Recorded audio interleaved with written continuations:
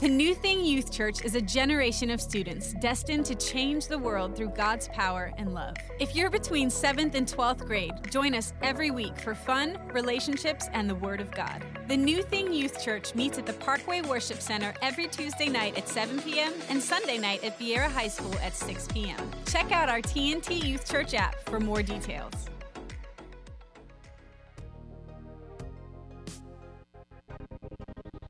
We hope you enjoyed today's episode of the Morning Breath podcast. If you did, we would love for you to give it a thumbs up and share it with a friend.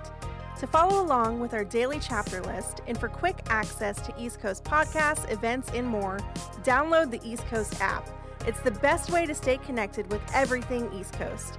We would also love for you to join our online community. Just search for East Coast Christian Center on Facebook and Instagram. Thanks again for listening to the Morning Breath podcast.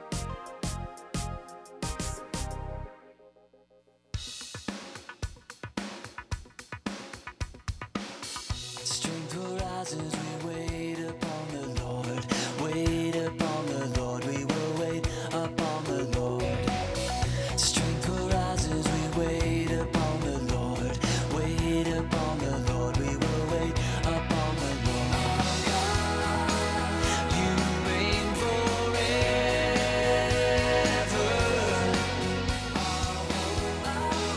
our strong deliverer.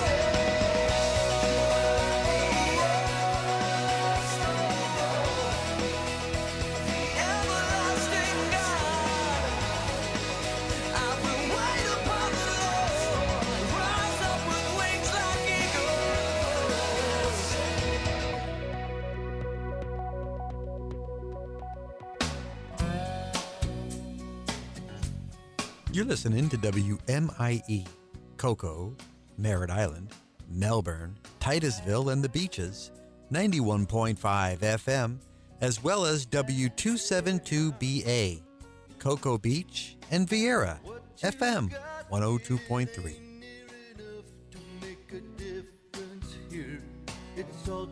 Recent scientific studies touting the benefits of medical transitioning for those with gender dysphoria are joining the long history of so-called science. For the Colson Center, I'm John Stonestreet. This is Breakpoint. From the beginning, proponents of the sexual revolution have wrapped themselves in the mantle of science, especially social science. For example, in the 1950s, the Kinsey reports helped normalize a whole range of sexual behaviors. They were the source of that still often quoted statistic that 10% of people are same-sex oriented. Both that figure and the methodology behind Kinsey's so-called research has long ago been discredited. Still, that 10% number just sticks in some people's heads. A new wave of studies in recent years paint a rosy picture about the benefits of medical transitions for people with gender dysphoria. So much so that, as Paul Dirks recently said at Public Discourse, lifelong experimental medicalization, sterilization, and complete removal of healthy body parts no longer a rarity. It's now the recommended treatment for gender dysphoria. But what if those studies are like the Kinsey reports? What if they reflect the bias and agendas of the authors rather than reality? Well, given what's at stake, this is a vitally important question, especially since social science itself is in the midst of what's called a replication crisis. In other words, when researchers try to replicate the findings of studies in the social sciences, they often cannot. This failure of replication even includes studies regarded as canonical in some fields. So how can we distinguish between what's solid research and what won't withstand further scrutiny when it comes to the so-called settled science of gender transitioning? Paul Dirks' Public Discourse article, titled "Transition as Treatment, the Best Studies Show the Worst Outcomes," sums up the results of his deep dive into this research. Dirks defines best studies as those that have followed people who underwent medical transition for the longest period of time. It's well recognized in the literature, Dirks states, that the year after medical gender transition is a, quote, honeymoon period, which does not represent a realistic picture of long-term sexual and psychological status. Yet, most of the popular gender transition studies are limited to just a few years following the transitioning. Many of the studies, Dirks states, are fraught with design problems like small sample sizes, short study lengths, enormously high dropout rates, to name just three. The problem's so bad, one systematic review of the literature rated only 2 out of 29 studies as high quality. In contrast, the best designed and most rigorous studies, whose results are most likely to stand up over time, found that medical transition was not the solution to the patient's problems, especially in the case of male to female transitions. They reveal much higher mortality rates due to increased rates of suicide, AIDS, drug abuse, even cardiovascular disease. In other words, when it comes to medical gender transitioning, the best studies show the worst outcomes. And the current use of shoddy social science to support medical transitioning, that's not only misleading, it's dangerous. In this case, ideology is overwhelming truth-finding. Too many researchers think they know what the data should tell us, and so they at times unconsciously and at times consciously design their studies to make sure that it does. Sadly, the consequences of their failure is far worse than professional embarrassment or tarnished reputations. In this case, the consequences could be permanent and deadly. For Breakpoint, I'm John Stonestreet. Portions of WMIE's broadcasting day are underwritten by Mike's PC Support. Mike's PC Support offers professional and friendly on-site computer and laptop repair service. Mike is a certified IT technician who has been serving the Space Coast area for 10 years now. That's Mike's PC Support, available at 321-652-5630. Mike's motto is, pick up the phone, not your computer. Mike has in-home and small business total computer services. That's Mike's PC Support, 321-652-5630, and on the web at mikespcsupport.com.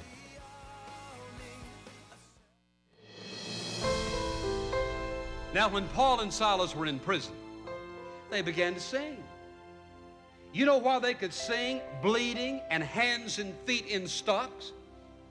It was an inner tranquility, an inner sense of confidence. My Father has everything under control. And it is that sense of confidence that creates tranquility and quietness in the human heart. Are you generally joyful? Do you have peace and tranquility in your soul? If you experience those things only when life is going your way, I hope you can stay with us today for In Touch, the teaching ministry of Dr. Charles Stanley. Our just begun series, Helps to Holiness, continues now, explaining the importance of building quietness into your life every day. If you'll notice, all the way back through the Bible, God used quietness in the life of his servants.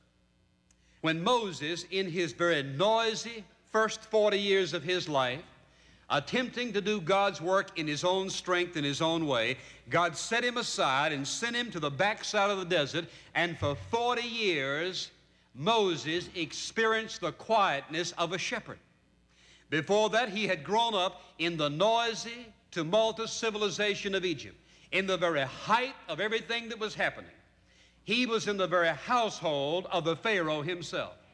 Before God could get to Moses and prepare him for leadership for the nation of Israel, he had to get him quiet.